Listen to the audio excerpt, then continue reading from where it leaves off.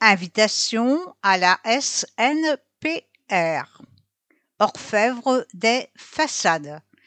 Spécialisée dans la rénovation du bâti, la SNPR soigne les plaies du patrimoine rennais depuis 1974. Nous avons suivi ces artisans au savoir-faire ne datant pas d'hier sur 4 chantiers très parlants du XVIIe siècle aux années 1970.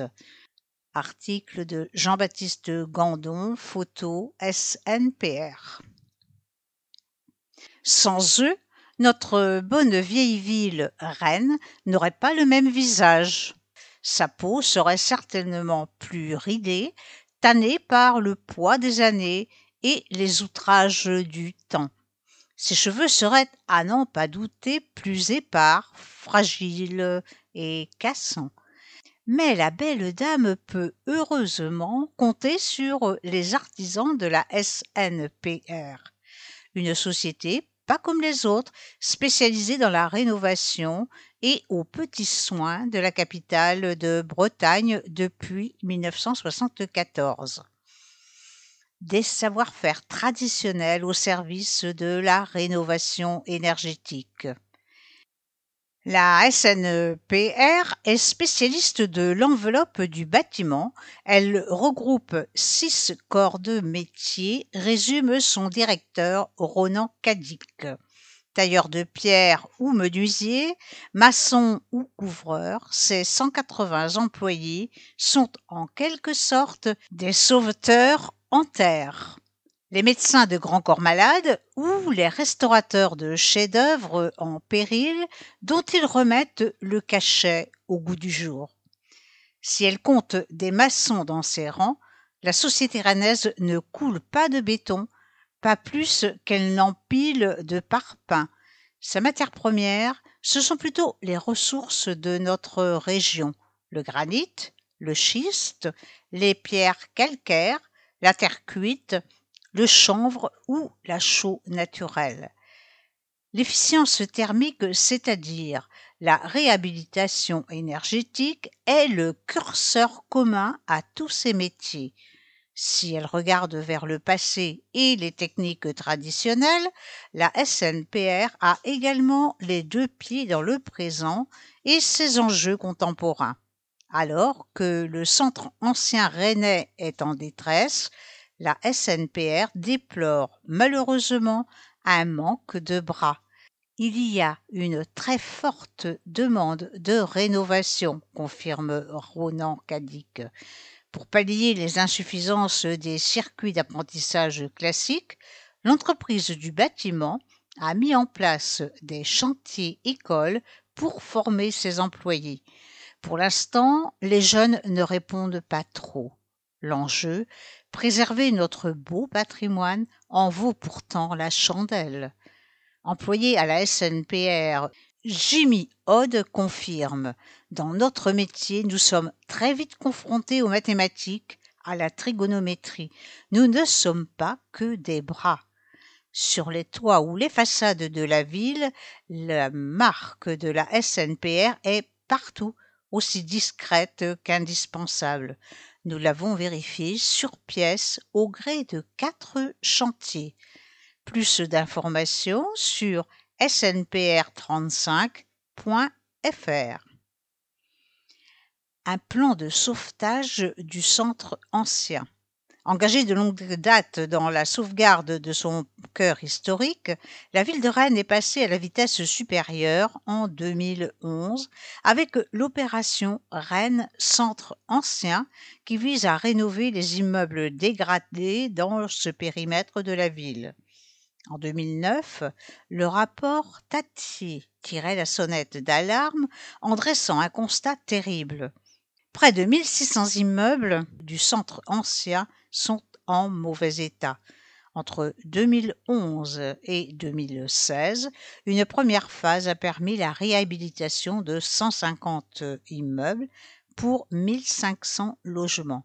La deuxième, 2016-2023, pose le principe de la rénovation de 150 copropriétés pour 1000 logements avec des actions en faveur de la redynamisation du commerce. Une troisième phase est déjà en préparation. Bar Saint-Just, rue Le Sage et Jean Guéhenno.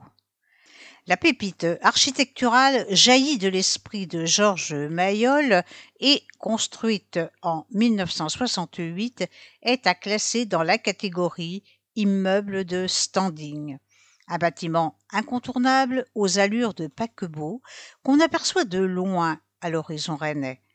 De la céramique du rez-de-chaussée à la pâte de verre des façades, nous sommes dans les matériaux de qualité, pose Julien Simon, responsable des services. L'employé de la SNPR mentionne par ailleurs la complexité de ces terrasses gigantesques avec leur partie jardin, leur sol en ardoise et leurs murets en mosaïque. Pour assurer l'étanchéité en dessous, il a fallu tout démolir et reconstruire à l'identique. D'un montant de 2,4 millions d'euros, le chantier a mobilisé les troupes pendant 4 ans. Il a fallu être pédagogue, instaurer un dialogue permanent avec les résidents de la centaine de logements. Message bien reçu, les professionnels de la rénovation ont reçu une standing ovation. Immeuble protégé, 26 rue Saint-Georges. Daté de la première moitié du XVIIe siècle, cet immeuble se situe dans un secteur épargné par l'incendie de 1720. Nous nous trouvons dans un secteur sauvegardé, complexe en approche, nous éclaire Didier Neveu, responsable de la maçonnerie du patrimoine ancien.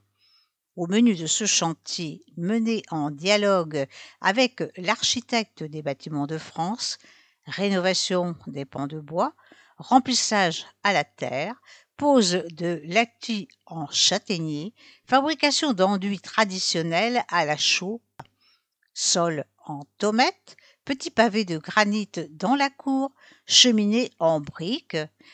La tradition est respectée jusque dans les badigeons aux pigments naturels. Les grands chênes. Avenue Monseigneur Moisy. Nous nous trouvons dans les années 1970. Il s'agissait ici de prendre en charge la rénovation thermique des façades et de la toiture, note Hervé Rouault, responsable du ravalement et de l'isolation thermique en extérieur à la SNPR. Nous avons 4 ou 5 dossiers de cette ampleur à gérer tous les ans. Ce chantier a en effet mobilisé une petite dizaine de compagnons pendant 2 ans. Les aides financières de territoire sont conditionnées par la rénovation globale des bâtiments concernés.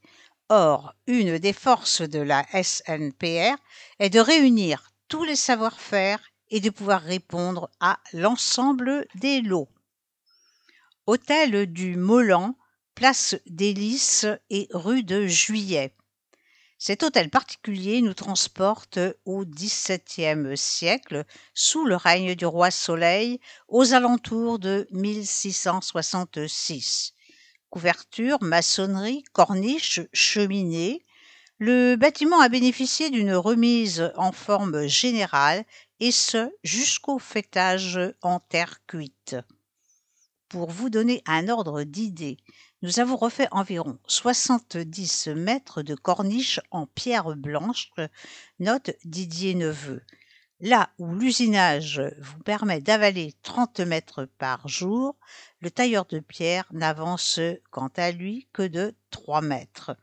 Nous ne parlons pas du même métier. Le constat est de même sur le toit. Si elle se forme régulièrement aux nouvelles technologies, l'équipe de couvreurs de la SNPR sait s'adapter aux normes historiques et rénover des couvertures traditionnelles dans les règles de l'art, ajoute le responsable de ce corps de métier, Olivier Desilles. Commencé en 2020, le chantier devrait être achevé l'année prochaine.